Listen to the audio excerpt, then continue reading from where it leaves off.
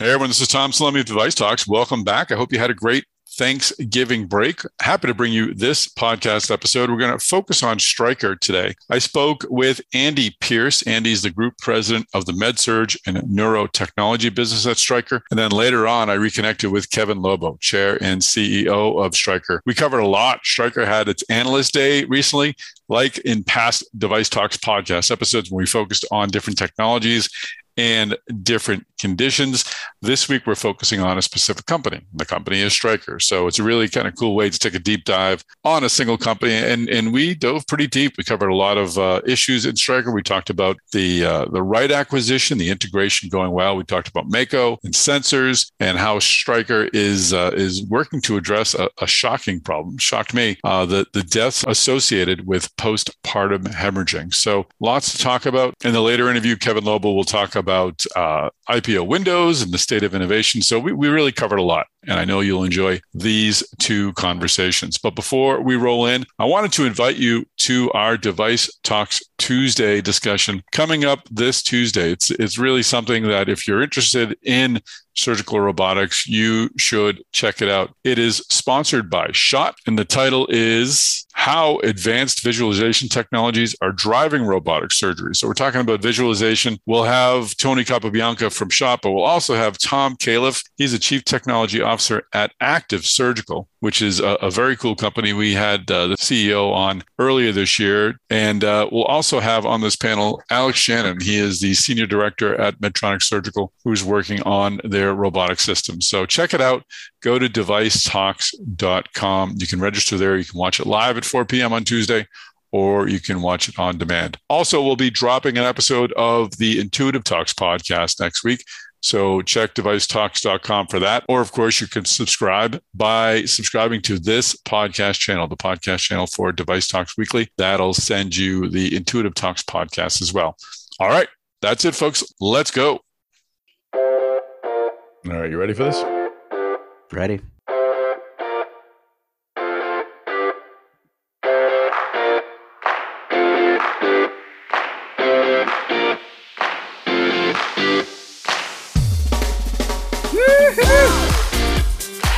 Chris Newmarker, how are you, sir? Doing well, man. Doing well. Holiday season is upon us. Happy Hanukkah to all of our listeners who are celebrating this week. And of course, we're getting ready for our own hotels a little later down the month. I'm drinking my coffee. I've got a little oat milk eggnog in there. Oh wow! Yeah, a little bit of zhoosh, a little bit of flair, a little bit of holiday cheer. Yeah. Sounds good. I cut down my own Christmas tree this year. Whoa! I know. Did that require heavy equipment? They had saws there, so we didn't have a Griswold moment. So yeah, it was fun. Go to Christmas tree farm, pick out your own tree. Yeah.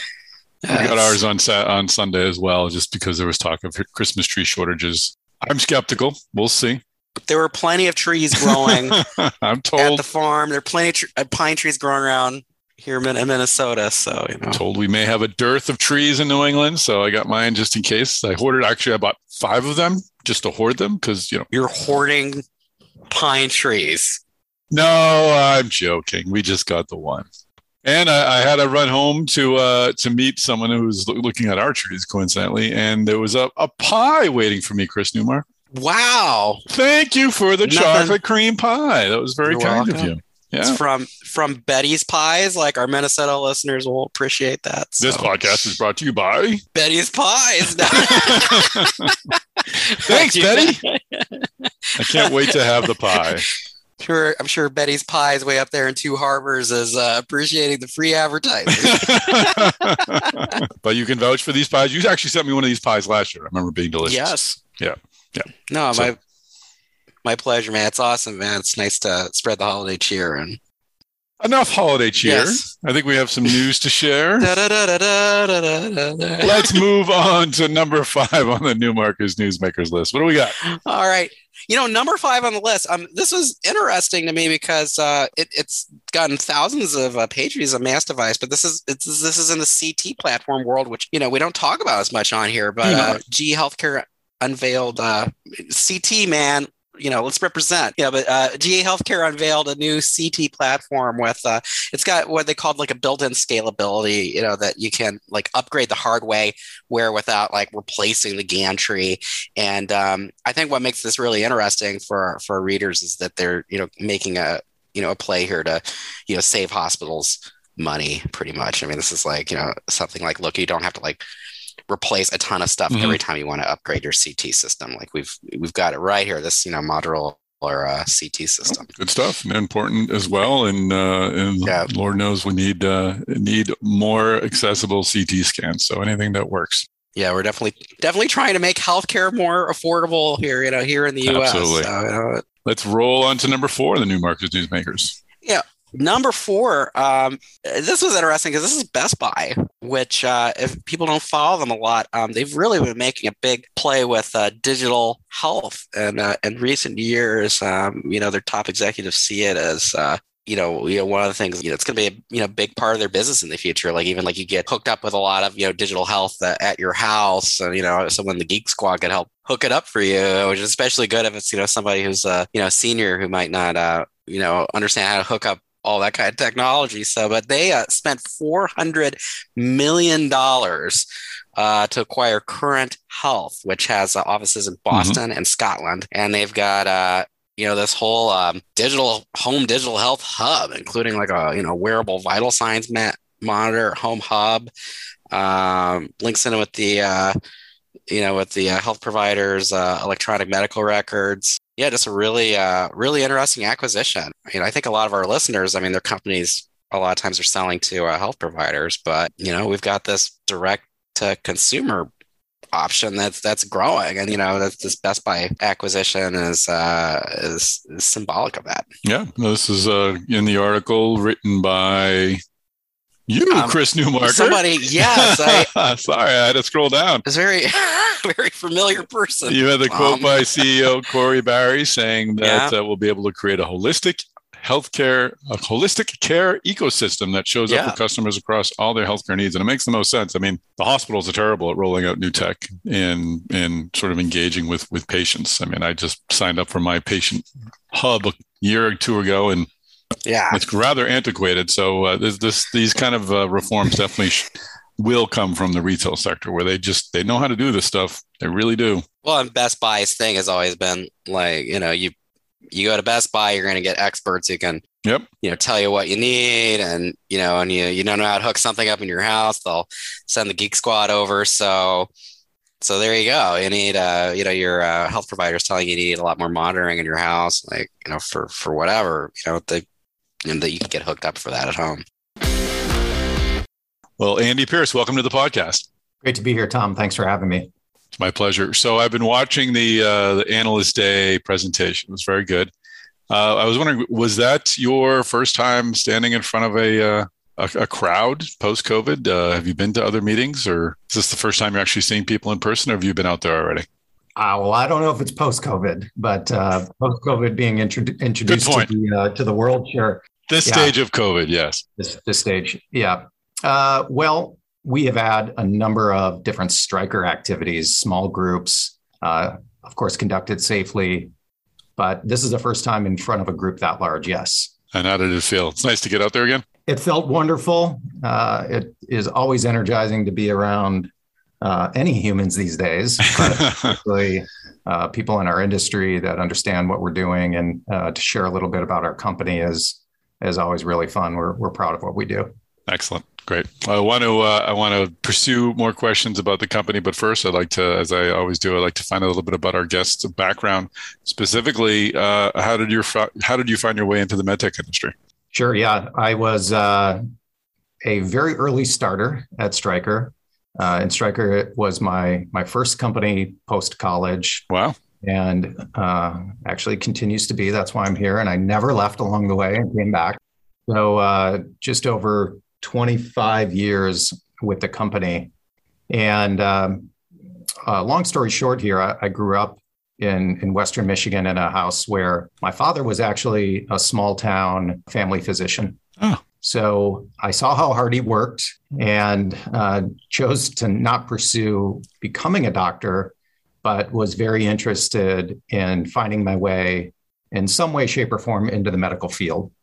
And believe it or not, Stryker really was not a household name, even though we were in West Michigan at the time, and showed up on campus. I went to a small college in Western Michigan, showed up on campus to recruit, and I signed up. And as they say, the rest is history. I fell in love with the company, the people I met, the culture, what Stryker stood for, also being founded by a small town West Michigan physician. So it all lined up, and here I am. That's fantastic. No, it's a great origin story. All right, well, let's start. Let's drill down on the business a bit.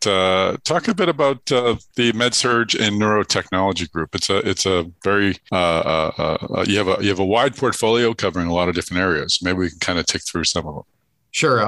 I love talking about our business because we do so many amazing things for our customers to help them serve their patients. But for the outside world looking into Stryker, it's a lot easier to understand hips and knees or spine implants or trauma than it is to look into MSNT and sort of decipher what we do. The group is pretty big. We have 6 different operating divisions that are within the group. And in those operating divisions, we have 13 individual business units. So our org structure, Tom, is that we have 2 groups in the company, operating groups in the company. We call our commercial businesses, orthopedics and spine, that's run by my counterpart, and MedSurg and Neurotechnology, that's mine. And we structure underneath that our operating divisions, and within our operating divisions are those business units. So as I said, 6 different operating businesses in MedSurg and Neurotechnology, and 13 business units, very specialized. And we address about 19 very specific market segments within those business units in terms of the product categories that we compete in. And we have a number of different ancillary products as well. But that's the group. And I think on average, it's somewhere in the ballpark of about 60% of Stryker's annual revenue. Okay, great. And those businesses I want to focus a bit on some of the programs you're working on, but looking a little more about the businesses. I remember in the presentation you were talking about your efforts in R&D and M&A, and we can talk about maybe M&A strategy in a bit, but each of those 13 businesses, they all have their own R&D departments. They all have their own M&A groups. How do they work together, or how do they work independently? Well, they're quite independent, and we like our structure. It's very entrepreneurial the way Stryker operates. If you can imagine, to a degree, our corporate office, which I'm part of these days, operates more or less as a holding company. There's not an extensive amount of operational activity that happens out of corporate. All of the action, if you will, happens inside of our businesses and at the business unit level. And we provide a tremendous degree of autonomy to our businesses to make decisions on products that they choose to develop, products that they choose to acquire, or companies that they choose to acquire. And we expect a lot out of them. We expect growth. We expect them to win in the marketplace. We expect them to dazzle our customers and deliver for the company, but we give them a lot of leeway. So the domain expertise that's developed within those teams to understand their technology, the procedures that they are addressing, and just generally their markets, their competitors, their customers. And with that comes very independent budgets. So they're able to allocate as appropriate themselves within the division, within the business unit, and put those investments to work to deliver on our mission as a company. Occasionally, we have cross-divisional or cross-business unit activities that are M&A based or are platform development and R&D. And we have very collaborative leaders in the company that come together as appropriate, align around those priorities, and help our businesses to actually deliver on cross-business initiatives. But most of the activity, if you look inside the company, happens directly within the business unit. They run their businesses every day. As I said, very entrepreneurial, a lot of autonomy to go out and execute what they need to win. So let's talk about one of those broader programs. I don't know if it fits under the suggestion you had just offered, but your Journey to Zero initiative. Is that something that covers all of your businesses and that is a priority for all? Talk a bit about the program and sort of how does it fit into the corporate structure? Sure. We have a broader initiative in the company that we call Safety and Outcomes. Mm-hmm. And that is helping our customers to achieve their mission to provide safer, better care for patients. And of course, with that also comes safer, better working environments for our customers themselves. So each of our businesses in the Journey to Zero, nearly all have some role in that. And if you think about what the Journey to Zero actually is, this is a concept, an initiative that's been championed by the Joint Commission for 20 plus years around providing safer patient care. Mm-hmm. And if you look into Stryker and you understand our history, patient safety, caregiver safety is in our DNA. The founder of our company, Dr. Stryker, his first invention was the turning frame, and that was all about making life better for patients that were immobilized by easily turning them so they didn't develop pressure sores, pressure ulcers, and making life easier for the caregivers to actually turn patients very simply with a turning frame. And from there, whether it was his inventions or inventions that we have in the company ourselves organically or inorganically through our M&A processes, we are always seeking to help our customers achieve their mission of safer patient care. The Journey to Zero is quite specific, though. That is around never events mm-hmm. that are well-defined. So, for example, hospital-acquired infections or patient falls, things like that our customers are trying to achieve for their patients and for their employees. And so we have a number of different product categories that are quite specific. So if you look into our bed portfolio, it's really built around, it's not just a bed that a patient lays in, but how can that bed provide safety features so that we can minimize patient falls out of those beds. If you look at never events like HAI, or hospital-acquired infections, we have a great portfolio in our Sage business that addresses that. And there's a number of different types of products, all the way down to very specific products, say, for catheter-acquired urinary tract infections. So we have a real ethos in our company that is driven to seek out products, again, whether that's organically or inorganically, that help our customers achieve zero harm for their patients. So looking at the territory that Stryker products cover within the healthcare spectrum, and you had a slide up there during the presentation where basically from the moment there's an event to getting the patient at home after the hospitalization, Stryker sort of has a presence in all of that.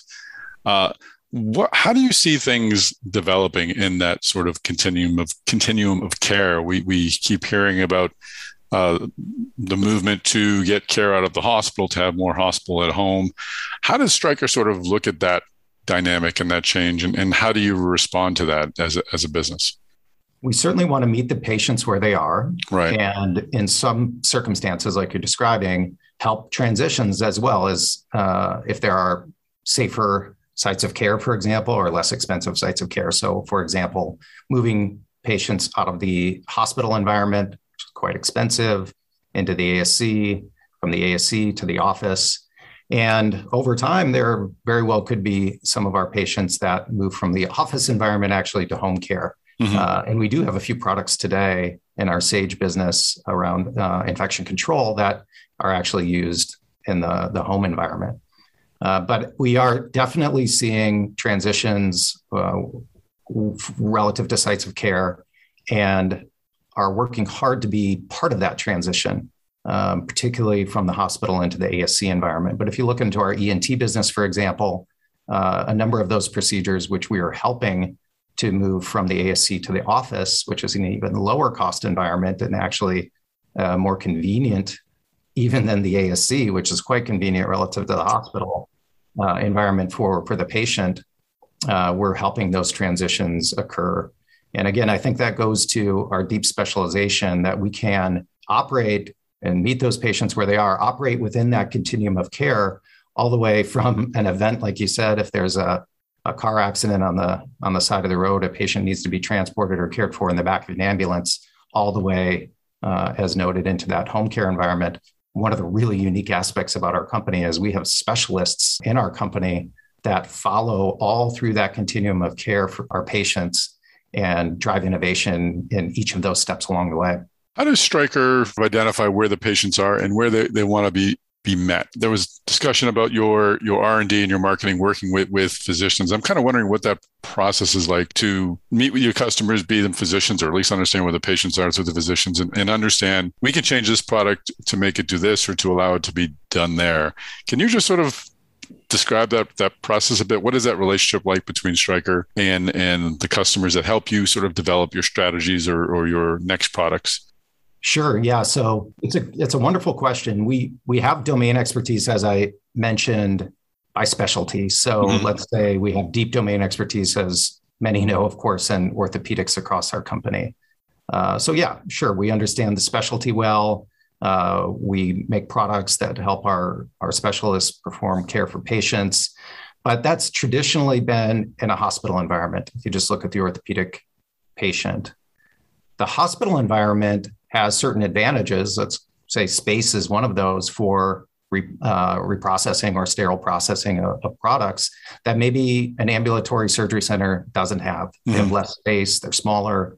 So we'll work in that case, not just with the clinical specialty, but the business side and the ASC to say, what are your pain points to performing patient care that maybe today is being done in the hospital environment for various reasons that could be done in the ambulatory environment, same-day surgery, if you had innovation that did X, Y, and Z. For example, if you cut down on the number of instrument trays to perform a total knee, what could we do there? And what innovations could we bring you to help accelerate that transition to a lower cost, more favorable site of care for the patient?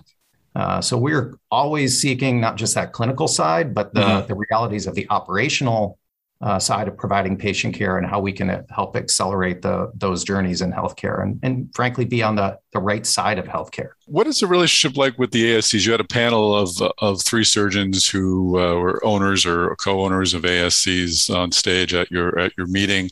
And I'm forgetting the gentleman's name who moderated the panel, but you have a specific business that's targeted toward engaging and serving ASCs. How does that describe what that organization is and how does it fit into Stryker? You bet. So one of the also unique things about our company is we do operate quite independently. So this decentralized structure that we have is not just the 13 business units inside of MSNT, but an additional 9 if you look in our orthopedics and spine business. So 22 separate business units falling on the ASC customer.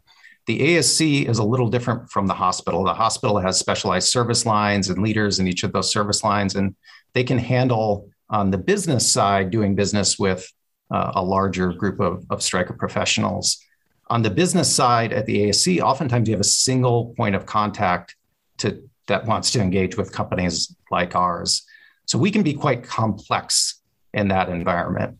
And we recognize that trend over time that care was moving to the ASC. In fact, Stryker has a long history of products being used in the ASC. But the trigger of the total joint over the last several years, moving from the hospital to the ASC, really drove us to say, how can we be easier to do business with the ASC customer?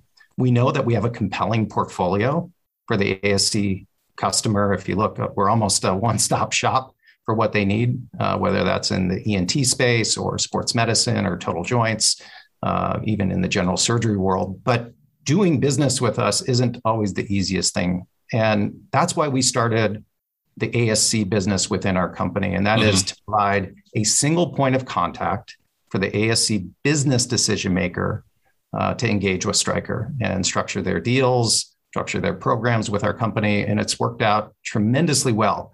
Now, we also maintain specialized clinical selling and service. So the ASC customer still loves having that specialized sales rep that understands power tools or the total joint showing up and helping them achieve their goals clinically. But having that single point of contact to make Stryker easier to do business with has been a huge benefit for our customers. Interesting. I'm just going to hop around just a little bit. I spoke with Kevin Lobo. The interview will be in this podcast episode. We talked in watching the Analyst Day presentation. There was a discussion about the hospital bed, and it never occurred to me before that the hospital bed, as simple as it may sound, is actually such an important point when it comes to data collection and patient monitoring, and the innovation that can be done with even something like that. Can you talk a bit about your bed program and sort of what does the hospital bed of the future maybe look like? Like what's the potential functionality in the future? Sure. Yeah, Tom, I think the future is now. A hospital bed, as I noted earlier, certainly is a place of comfort for a patient. But with that, time in a hospital bed can actually come some dangers for the patient. So whether that be pressure injuries that can happen from being on your back or side or wherever it might be, where you have bony prominence too long, say in the heel or in the sacral area. And the bed now can tell the caregiver when that patient needs to move, when they've been in a certain position too long. The bed can actually tell the caregiver through some of the technology that we have that a patient may be moving in a way that they could potentially fall out of the bed. And it'll set certain alarms. The bed can help with all of the equipment that's in a room to funnel information to the nursing staff as to what might be happening with that patient's vitals, for example. So there's a number of different things that the bed is capable of doing today. And it's just been a wonderful, our newest bed, ProCuity, has been a wonderful option for our customers. And if you think about just simple mechanical aspects of having a bed that's really low to the ground. So if a patient is a potential for a patient fall, somebody that's moving a lot, then you can drop that bed really close to the ground. And if they do fall, then of course the injury is hopefully going to be nothing, but it certainly would be much less if they're high up. So another aspect of that bed is wireless connectivity. So we certainly hear about wireless in our personal lives, and wireless has moved into the hospital environment as well. So wireless connectivity for nurse call, for example, is something that bed offers. So lots of different types of technologies that are being introduced through the bed to help provide better patient care. Well, looking forward, what sort of innovations will we see coming out of your businesses? What do you think is particularly exciting that will help patients, will help physicians, and will just kind of move the healthcare sector forward? Sure. I would say, Tom, that we have really amazing innovation happening all throughout our company, and specifically within MedSurg and Neurotechnology. Again, our structure drives this deep domain expertise. So you have professional marketers, R&D professionals, business development teams scouring the world for opportunities that may exist outside of Stryker with domain expertise in their space. And what does that mean? That means that, say, if you're in the bed business or you're in the power tools business, you know everything there is to know about activities that are happening outside of our company. And probably the most important is the challenges that our customers face when they're using those products and the types of procedures that is what they're trying to accomplish with those products. So there's no perfect product yet. We believe there's innovation to be had everywhere. We do not believe that there is such a thing, at least in our world, of commoditized products. And we seek opportunities to improve all of the time. Now, really neat products that are happening. We just introduced that are coming to market. We just introduced in the US our in-space balloon for irreparable rotator cuff repair. This is an amazing technology that patients really don't have great options for irreparable rotator cuff repair. So if you think about these patients, their humeral bone rubs against one of the bones in their shoulder. It creates a lot of pain. And the patients typically are a little older. They used to like to play golf or play tennis, and now they have really bad options for care since it's irreparable. And our in-space balloon is a small bioresorbable balloon that almost acts like a little waterbed, a little cushioning waterbed between those bones that are rubbing together. And what it allows the body to do by reducing that pain is to actually be rehabilitated. So all of the muscles, even though the rotator cuff is torn, all of the muscles take over and they get strong again, and they compensate for the lack of a rotator cuff. And what we're seeing out of these patients in terms of lack of pain, increased mobility, getting back to playing tennis or golf has been really amazing. So we seek opportunities like that happen to be an acquisition, but we find those companies through our specialized people with deep domain expertise. We find those opportunities to take meaningful innovation to the masses at Stryker. Most of the time, those are small companies. They don't have the channel might that we have at Stryker. And we find those opportunities and we bring them and share them with the world, if you will. That's great. And just final question about another acquisition, Gauss Surgical. I know it came up a few times, and actually in the conversation that I had with Kevin Lobo as well. How did that company come together? And talk a bit about why it's so different. I think Kevin had said that it's the kind of company that maybe haven't even existed 5 years ago, and now it's a big part of Stryker's plans going forward. Yeah, Gauss is a really neat company. So if you think about what we are trying to do, and that is that journey to zero that we talked about, provide better, safer patient care, help our customers do that. Every 4 minutes in this country, this is hard to believe, I know, in our advanced healthcare system, but every 4 minutes, a mother dies from excessive bleeding during childbirth. Wow. And this postpartum hemorrhage issue is actually one that is uneven across socioeconomic lines, across racial lines. It's usually poor minorities that are impacted more. So it's really tragic. Wow. And Gauss has sought to do, and this is where Kevin was going with technology that may not have existed, is they've developed a system that uses machine vision, machine learning, and AI to determine how much, with precision, blood loss that patient is experiencing. Today, it's pre-Gauss, if you will, pretty archaic the way that our customers have to try to determine blood loss, and it's very imperfect. You'd be shocked to know that the percentage that our customers are off and generally in estimating blood loss is pretty extreme. So if you can have a degree of precision, you know exactly how to care for those patients, whether they need a blood transfusion, whether they don't. And the Gauss technology, again, using that machine vision camera technology to determine exactly how much blood is inside of a canister or how much blood is on a lap sponge that's being used can give a degree of precision on how to provide care for that patient. So we're super excited about that, but that has very modern technology that sure may not have existed in previous times. That's remarkable. That's a shocking amount of death that I didn't know it was that frequent. So those are the kind of things that stay with you. Wow. That's an excellent and important, I think, poignant way to end the conversation. It's great that you're working on all these terrific technologies at Stryker, and I'm grateful for the time you took today on the podcast. Thank you so much for having me, Tom. All right, Chris Newmarker, we're back with number 3 on your vaunted Newmarker's Newsmakers list. What is it? Well, number 3 is related to the Omicron variant of COVID, which I don't know about. Tom, it sounds like a villain from the Avengers. It really does. Yeah. It does sound age of Omicron. Sounds like he'd be fighting Optimus Prime. Definitely Decepticon variety. So, well, now you're moving Transformers into this. Like you're, why do we have Avengers, Transformers, same thing. Omicron, yeah. Listen, Disney doesn't own everything. I don't have to use MCU. We can bring in Transformers.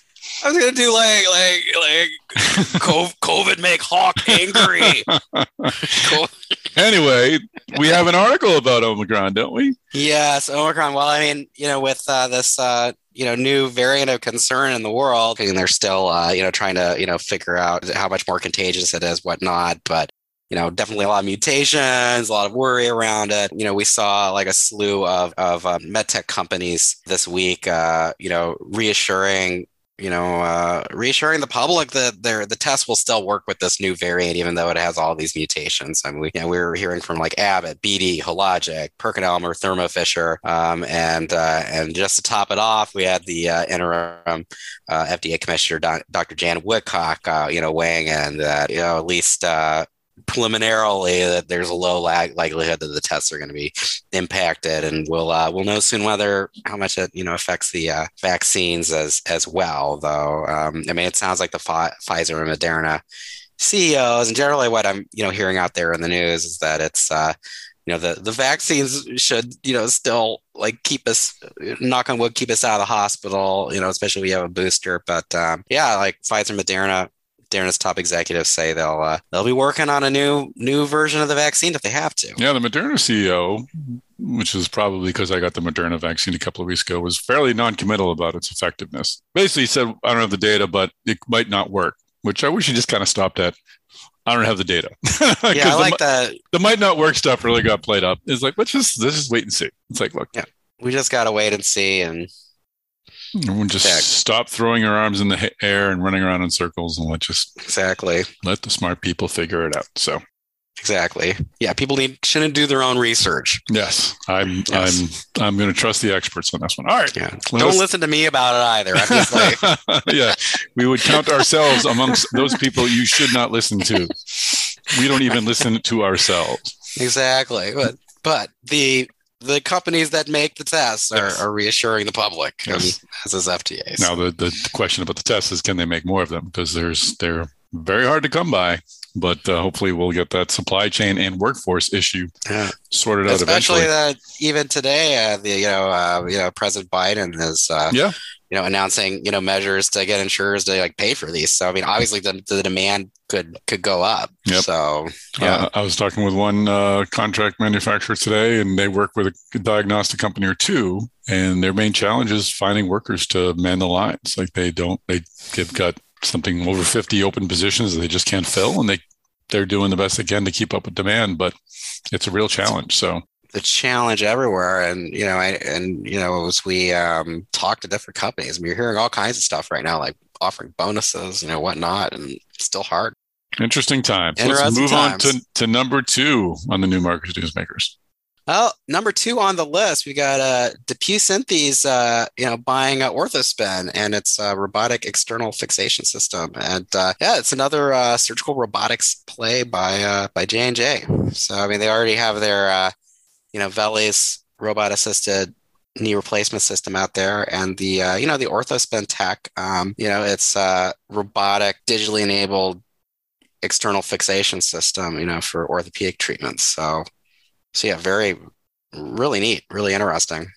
Very cool. Now, I talked with, we'll be hearing from Kevin Lobo of Stryker in a few minutes, and we talked a bit about the competition that's moving in robotics-wise for Stryker's Mako, and Stryker's pretty happy about it. They say the more robots that come in, the more conversations that are had about robotics, and the more Stryker's involved in those conversations. So they really see it as the rising tide lifts all tailwind. That you might hear a rising tide mentioned in the podcast. Oh, wow. So, and he also hinted about, a possible interesting future for Mako as well. So stay tuned. All right, let's roll on to number 1 on the New Markets Newsmakers. Well, number 1, we've got, Boston Scientific is initiating a clinical trial to evaluate its MCRM modular therapy system. This is leadless pacemaking. This is actually combining a leadless pacemaker with a ICD, that wirelessly communicate with each other. Amazing. So this is kind of like their play to compete against. I mean, Medtronic has had, a lot of success with their leadless micro pacemaker. Abbott now is, working on its, hopefully I pronounce this right there, Avere leadless pacemaker. I would go with Avere, yes. Yes, Avere. So this is what Boston Scientific is doing in this space. And they've had the first procedures at Cleveland Clinic, and off we go.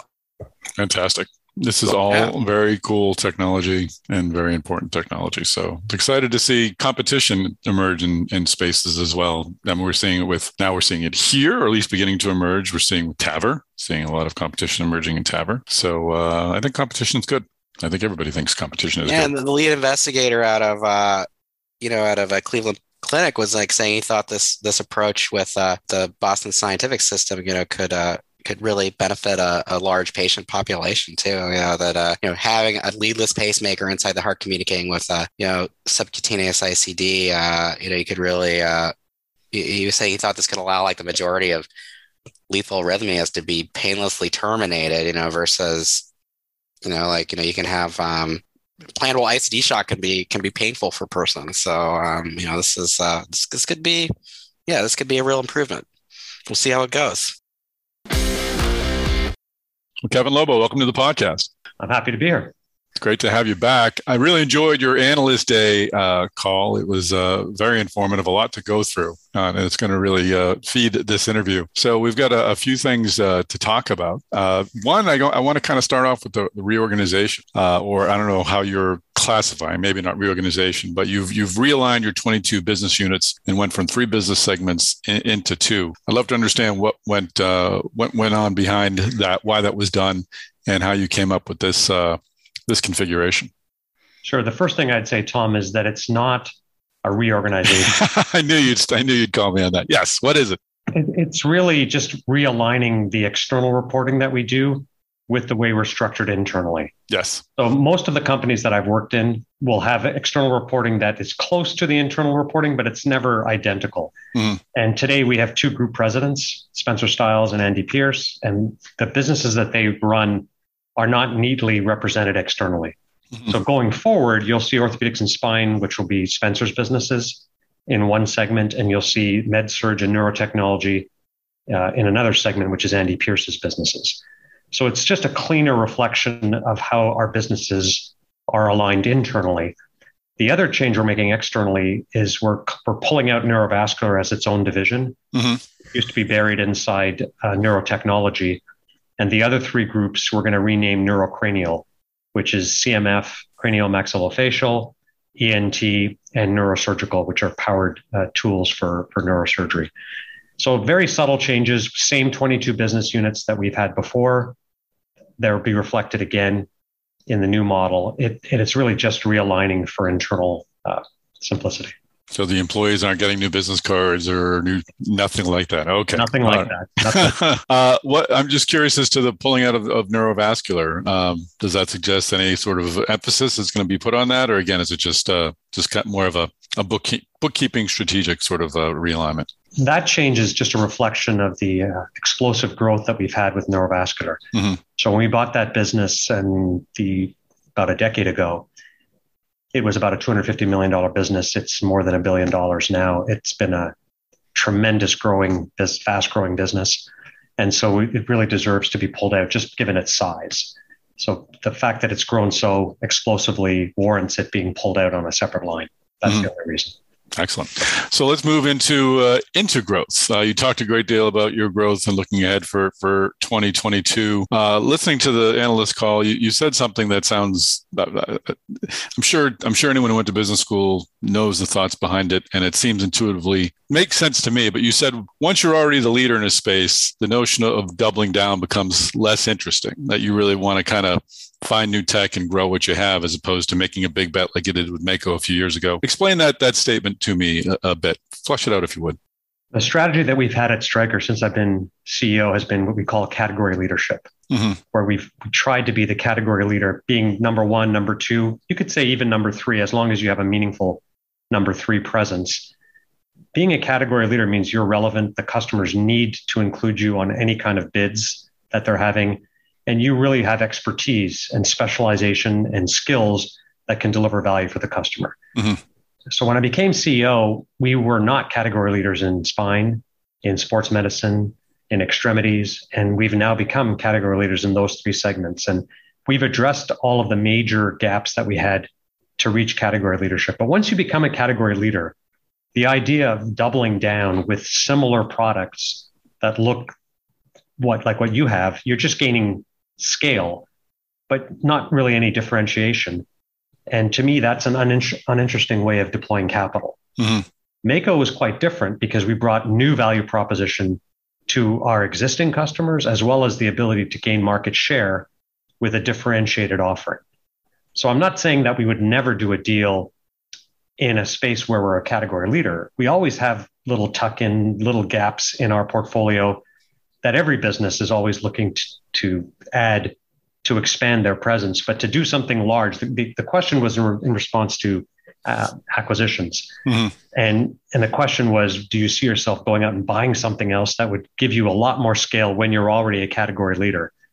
And I just don't believe that's a smart use of capital, that you're better off getting an adjacent technology, getting something new that's differentiating versus buying something that's very similar looking to what I have now just to make me bigger.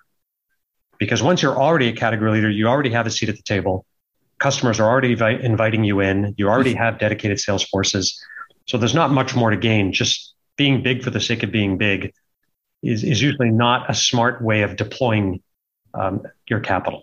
Gotcha. I want to drill into M&A in a moment, but let's just talk a bit about your strategies for growth that maybe aren't merger and acquisition related. Looking ahead to 2022, how are you looking to grow the businesses you've got? Every one of our businesses has a pretty exciting pipeline, and I could spend a long time going through every one. We do have some very exciting launches planned. In the hip category, we have a new stem that we're launching, which is a fit-for-purpose stem for the direct anterior approach, which is a less invasive approach to hip surgery. Mm-hmm. We had again, this is an example of a gap in our portfolio where we didn't have let's say the ideal stem.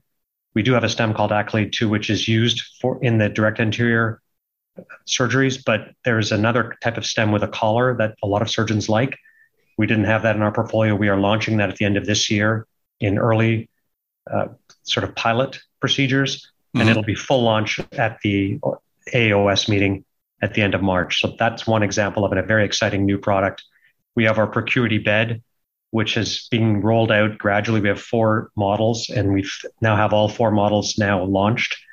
And that'll be a launch that'll build over the next couple of years, a wireless bed, a new bed frame, which is very exciting, low height, tremendous smart features in the bed. Very excited about that. Our neurovascular business has a number of new product launches that are gaining steam into next year. And I can go on and on. Every single area has a number of products, but those are the 3 that I'd point to that are extremely exciting going into next year. Interesting. The bed thing.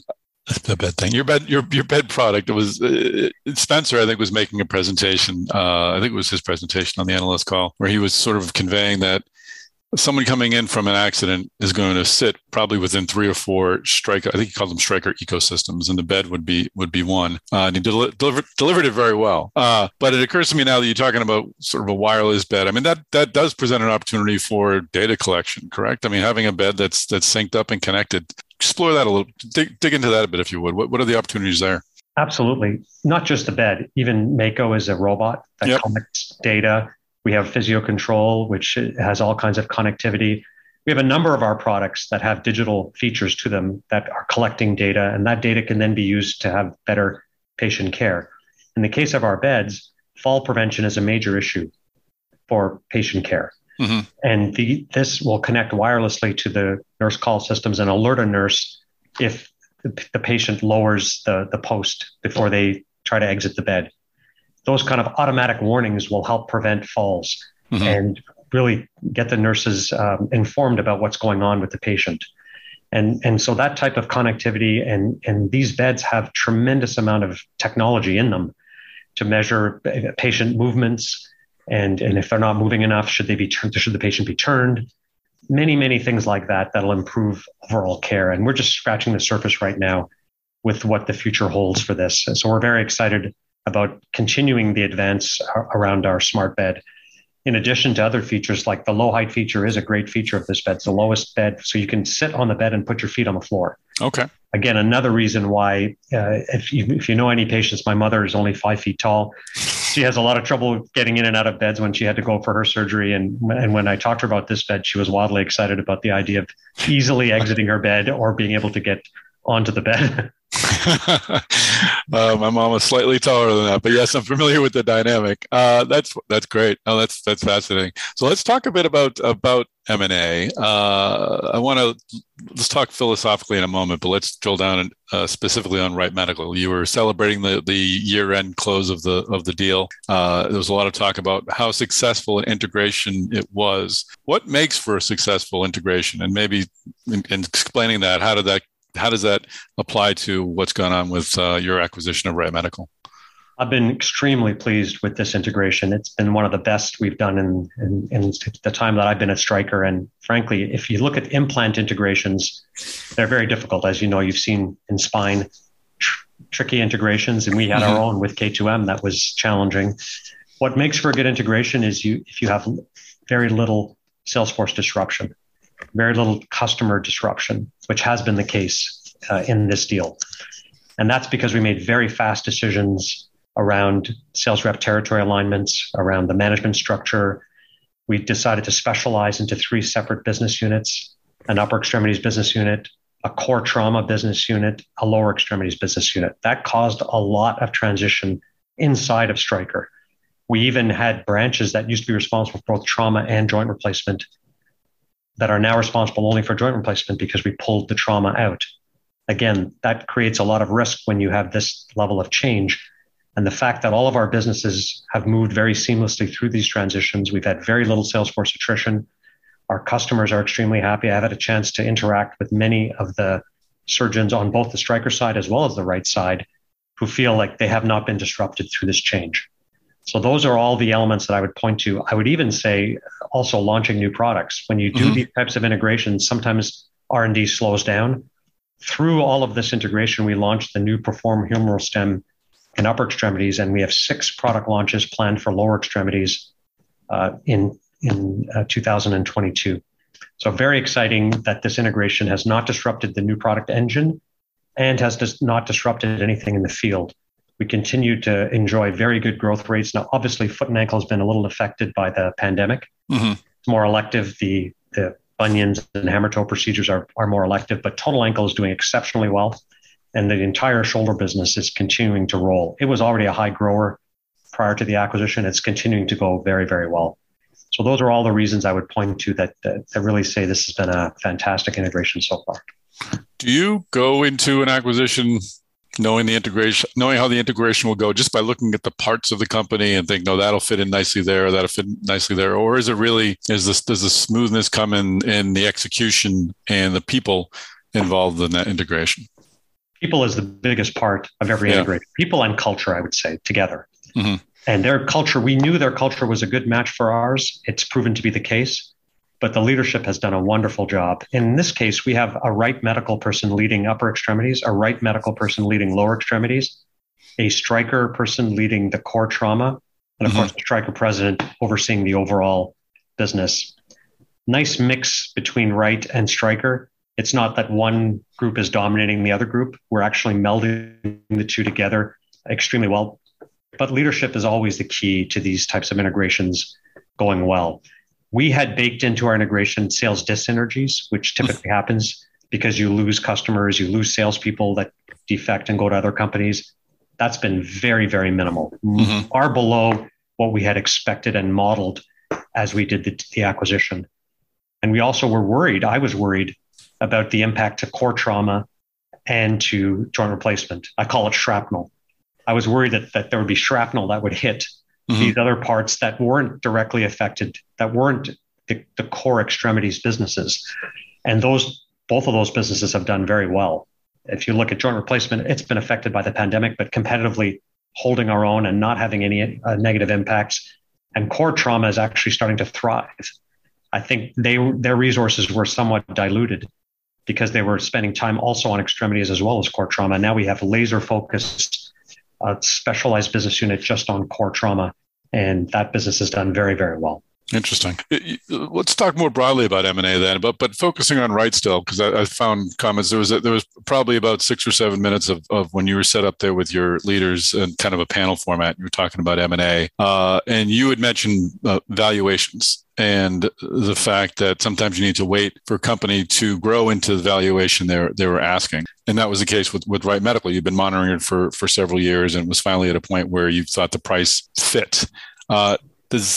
I'd like you to talk about that, but I'm also wondering, does it also work with culture that you have to wait for a company to be kind of large enough to really fit into a larger company? Does that make it easier? For me, the culture aspect is only important if it's a large company. Okay. Many of our deals are smaller companies and the culture match is less important. Mm-hmm. If I'm buying, just look at the InSpace balloon as an example. Great product that we acquired, Israeli product, as you know, is now approved in the United States, has been in Europe for about 10 years. We're buying a product. We're not really buying a full company. Gotcha. In that case, culture is a little less important because it'll be the Stryker culture that will dominate post-acquisition, other than perhaps the R&D people that come along with the deal. But oftentimes we buy a product, we don't bring a lot of people with it. Mm-hmm. Then culture is less important because it'll end up being the Stryker culture that will be adopted. If we're buying something that's larger, that's bringing, in the case of Right Medical, 3,000 employees with it, culture is very, very important. But we don't wait for companies' culture to mature. Okay. The timing of the deal is really based on the valuation. So in the case of Right, we were very excited about their business years ago, but they were growing fast, but their earnings were very, very low. And over time, they continued the high growth and then started to develop a pathway to have improved earnings. And we're starting to improve their own earnings. And it reached the point where the math worked. And we just couldn't get the math to work earlier on when the stock was at $30 and their sales were half of what they are, let's say $500 million, and loss making. Mm-hmm. That math was challenging. Once their sales got close to $1 billion and they started making profits and the stock was still around $30, suddenly that became very interesting for us. Great. So looking at potential deals going into 2022, you noted that you've done over 50 deals, you said, since you've been CEO overall. 9 years. Yeah. 9 years. You're mentioning that you're a market leader in many businesses already. You're less likely to make larger acquisitions in those spaces where you are market leaders. So do we interpret that to say that you're going to do mostly smaller deals and tuck-ins going forward, at least 2022? I don't know how far you can forecast out. What does that look like, do you think? In the core businesses, we'll be focused mostly on tuck-ins, mm-hmm. but we will be looking at adjacencies more and more. Over the next 5 years, we'll be doing more of our deals in adjacencies than we have in the last 5 years. And just to define an adjacency, it would be a new technology, not necessarily a brand new business, mm-hmm. a new division that we'd report separately to the investors. 2 examples are Sage and Physio-Control. You remember those acquisitions we did? Sure. Those became part of our medical division. Those were adjacencies. They were new defibrillators, a new technology for us. The Sage products were new products for the intensive care elements of hospitals, but they became part of our medical division. Those expect to see more of those types of acquisitions from Stryker in the next 5 years. And they're not limited to small dollar values. They can be larger deals as well as we pay down debt and continue to generate cash. And frankly, we're doing extremely well on the pay down of debt. We're about 9 months ahead of schedule because of the successful integration that we've had so far. That's terrific. So, and there was a conversation again within the call that just talked about, sort of about the state of startups. You first said that multiples have gotten high. We're talking about M&A and that, again, that Right earned its way into evaluation. But then you said the IPO window frustrates us, but it's brought more money into medtech as a result. So I imagine, what is frustrating about the IPO window? For the first 5 years or so of my tenure as CEO, the IPO window wasn't really open. Mm-hmm. And that was great for us because these companies they'd come to pitch their company to us. Yeah. Now they have 2 options. They can be bought by a strategic like us, or they can go IPO. And many of them have gone IPO and have had great success mm-hmm. with very high valuations. So it's not great to have that as a new competitive force, that they have that option. And those valuations then tend to run up pretty high. If you look at some of the companies that have gone IPO, some of them are very interesting to Stryker. And they're in spaces that are adjacent to where we play, and they're spaces I've mentioned in the past. But you look at their valuations on the public markets, they're sky high and difficult for us to pay a premium on top of that valuation. But it's been good for the medtech industry overall, and bringing more innovation is a good thing.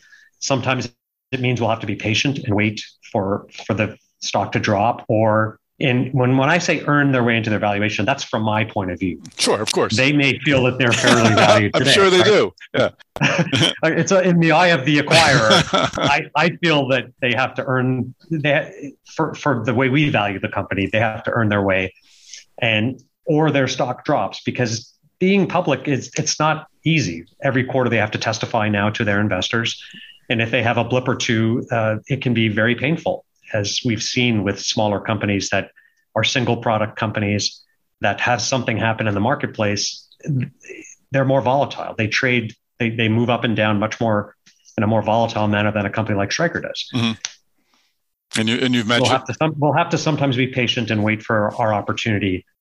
But it's good for the industry overall. But prices have risen, and it makes it challenging sometimes to make sure that we can deliver value. There are many assets that we like, but at certain price points, it's just not going to be value creating for Stryker, and we have to deploy our capital elsewhere. You mentioned the elevators go up and down, and when the elevator goes down, there are companies we'll be ready. Yeah, and you've acquired companies in the past that have taken the elevator to lower floors, we'll say.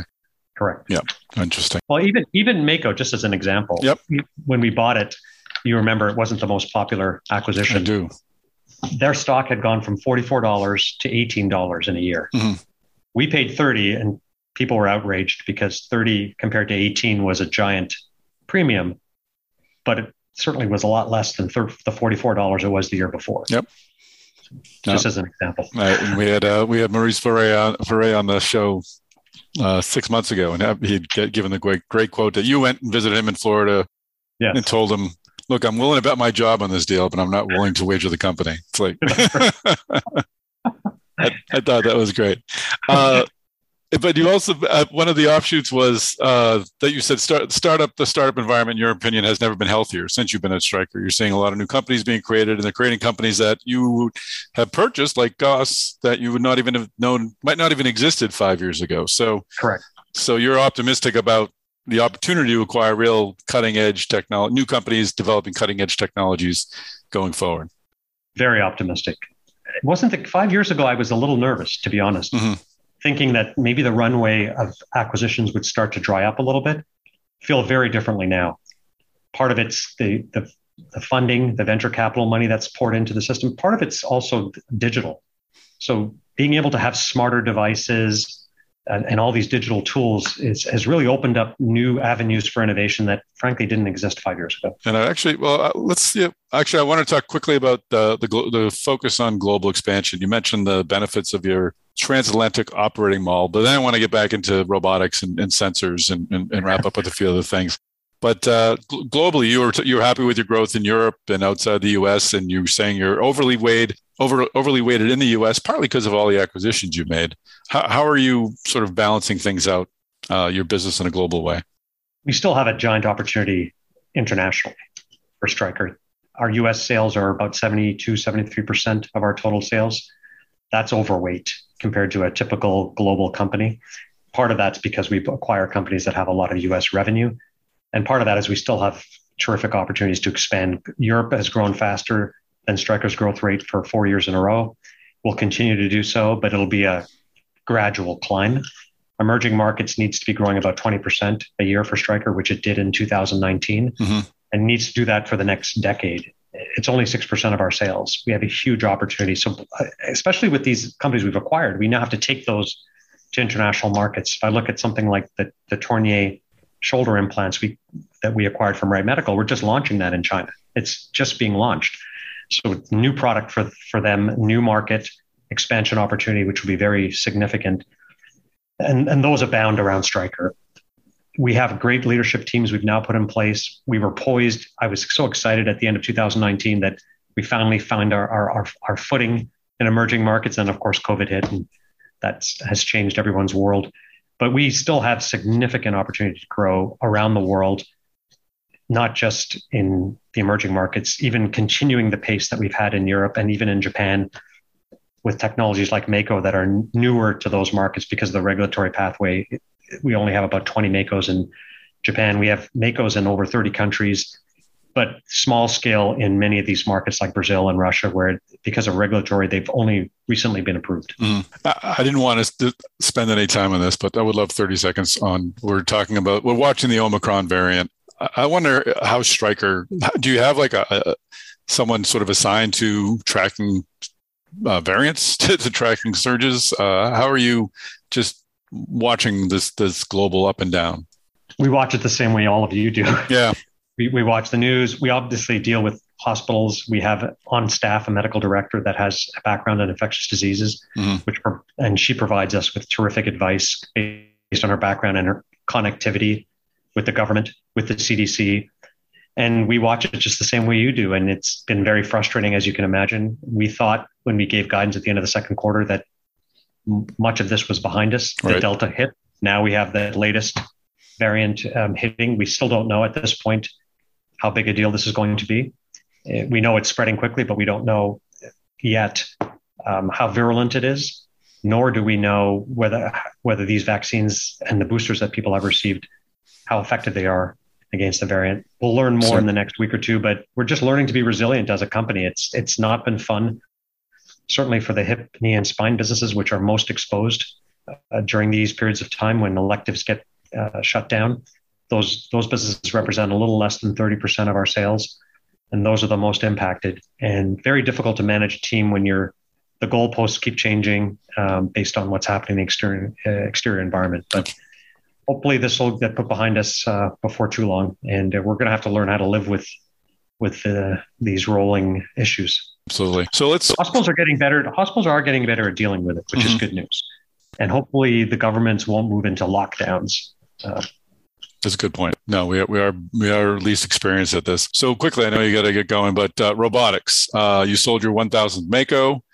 Was the numbers I thought were interesting. We're over 1,300 now. Oh, I'm sorry. I apologize. 13. I must have misheard that.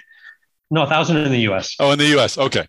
I think it was in the U.S. over 60. You said, I think Spencer said over 60% of the time. 60% of the time you're selling into a competitive implant account with your Mako. So correct. So that's impressive. And that 1 out of 2 of your knee implants are implanted with a robot, which I thought I didn't realize it was that high. It's a spectacular growth that we've had, far faster than I expected. The uptake, I really believed it was going to be compelling and we would have this strong adoption, but it's been faster than I expected. So we only launched the total knee application about 4 years ago, and we're up to fully launched it 4 years ago. And to be at 1 out of every 2 knees in the United States going in with Mako is amazing. That's great. So there's a number of companies that have rolled out their own systems. We'll be rolling out more systems, soft tissue, some orthopedics like you. You mentioned that you see those new players providing a tailwind to Stryker. Explain how that works and how do you compete with them? Because many are saying we're not a robotics company, we're a digital company. We're going to have sensors. We're going to have the whole bit. They're taking it, kind of carrying it 10 yards further up the field. Well, first, let's start with robotics. Yep. Soft tissue robotics and hard tissue robotics. The soft tissue robotics, Intuitive Surgical is clearly the leader there.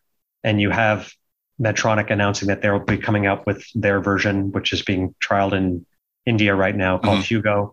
And then J&J has a program which will be launched in a couple of years, I believe. And then you have a number of other smaller companies. You have CMR in the UK. You have and probably another 24 small startup companies in the soft tissue space. That's not a place where Stryker plays today.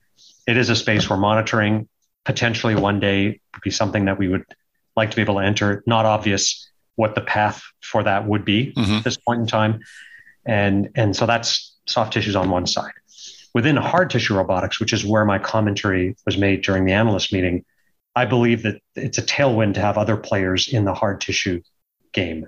We are by far the clear leader with Mako, with, as I mentioned, more than 1,300 robots installed globally. We have a huge head start versus the competition.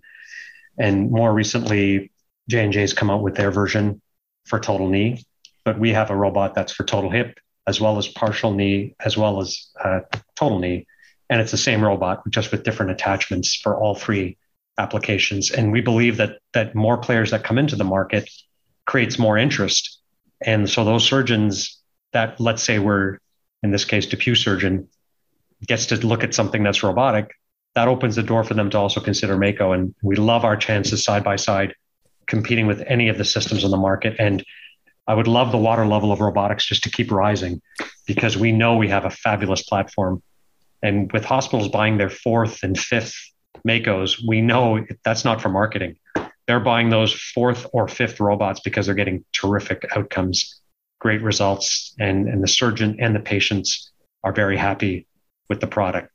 It just brings more attention to the space, and we like our chances competitively. And on the sensor side of it, what do you have to do to advance the robotic platform? So sensors, to me, there are robotics, and sensors is just another technology. We call them enabling technologies. Mm-hmm. So there are technologies that help enable better outcomes.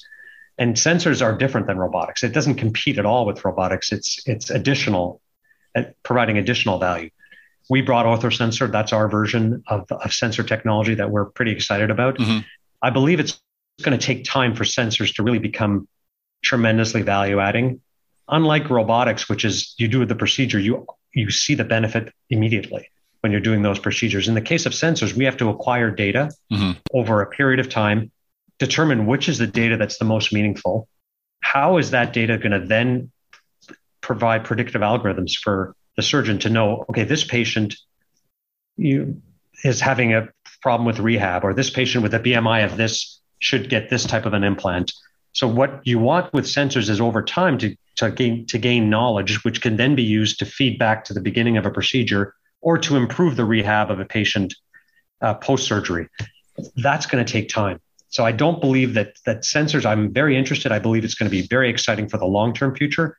But in the short term, it's all about gathering data. And then once you gather that data for a 2 or 3 year period, then figuring out what in that data is going to help provide tremendous value to improve outcomes longer term. It's going to take more time than people think in terms of its ability to create tremendous value over time. But I'm bullish on it long term. It's just not something that's going to be moving a lot of market share in the next couple of years. Well, that's great. Final question. I just want to, when we spoke last, we certainly talked about efforts by the medtech industry to improve diversity within its workforce. I know it's an important issue to you. It came up in a conversation I had with Kwame Ulmer of MedTech Color a few weeks ago. He said they want to give you a seat with your name on the plaque because you're such a frequent visitor to their MedTech Color breakfast. So how are things going? First at Stryker, give yourself a report card. How have things gone this past year? And then maybe if you would just look around the sector, around the industry, and give us an idea how you see the situation changing, if at all. I'm very excited with the progress, both at Stryker and within the industry. At Stryker, our employee resource groups are absolutely thriving. We did a survey on inclusion during the pandemic, and most companies' inclusion scores actually went down. Engagement scores went down, and ours actually went up modestly, which was terrific. And we believe that that's part of that is the focus on diversity, equity, and inclusion. We have diverse slates in 2/3 of the candidates that we've been hiring, and we've hired over 50% that have been diverse this year. So it's not just having more people to interview, but mm-hmm. we're actually selecting a high number of diverse people. We have a training called Think Twice that we created internally at Stryker. Fabulous training on diversity, equity, and inclusion. 90% of our managers have been through that training. We set an audacious goal of 100% of managers getting the training done this year. We've already had 90% there, and we will get to 100% of managers. It's a fabulous training. Again, in-house developed, and it basically says the idea of Think Twice is that you're not responsible for your first thought. Everyone has a bias. It's not your fault. But you are responsible for your second thought and your first action. Mm-hmm. And it trains people to sort of accept your bias. Don't feel bad. It's not a shaming. We all have our biases. And so those are examples within Stryker. As for the industry, I passed my chairmanship over to Mike Minogue, as you know. He's maintained diversity, equity, and inclusion as a major pillar. We've focused a lot on clinical trials. We have Ashley McAvoy, who's leading a pillar around racial inequities and healthcare disparities. which is very exciting work. And so we're making progress in both attracting people to the industry and also dealing with disparities within healthcare. Very pleased on both fronts, the Stryker front as well as the industry. Still have a long way to go, but we're on a very, very positive trajectory. And as you know, this is something I feel very, very passionately about. Excellent. Well, thank you for the work on that. Thanks for the update on Stryker, and thanks for joining us in the podcast. Thank you. Fun to be with you. All right. Well, that is a wrap. Chris Newmarker. Now, we should tell folks that this little Newmarker Newsmakers is a bit of a tease because you will not be here next week. Right? Yes, I am taking a little bit of time off for the holidays. But you'll be scouring social media for comments and posts, I'm sure. So how can folks connect with you on social media? It's hard to stay away. Just when I think I'm out, they pull me back in. No, it's such a fascinating field. So yeah, I'm on LinkedIn all the time. So, always happy to talk with people. Chris Newmarker, just like a Newmarker. And you can also find me on Twitter at Newmarker. Awesome. And I am on LinkedIn, Tom Salemi. I'm on Twitter at MedTech Tom. You can find this podcast many, many places. You can go to devicetalks.com, where we have this and our other podcasts, Medtronic Talks and Intuitive Talks, posted up there. We'll also have information about our upcoming in-person meetings and our ongoing Device Talks Tuesday sessions. That's all up there. So go to devicetalks.com. You can subscribe or follow this podcast on every major podcast application. And we would very, very, very, very, very much appreciate it if you would share this episode of the Device Talks Weekly podcast on social media. And please follow, subscribe. There it is. We got to get the merch.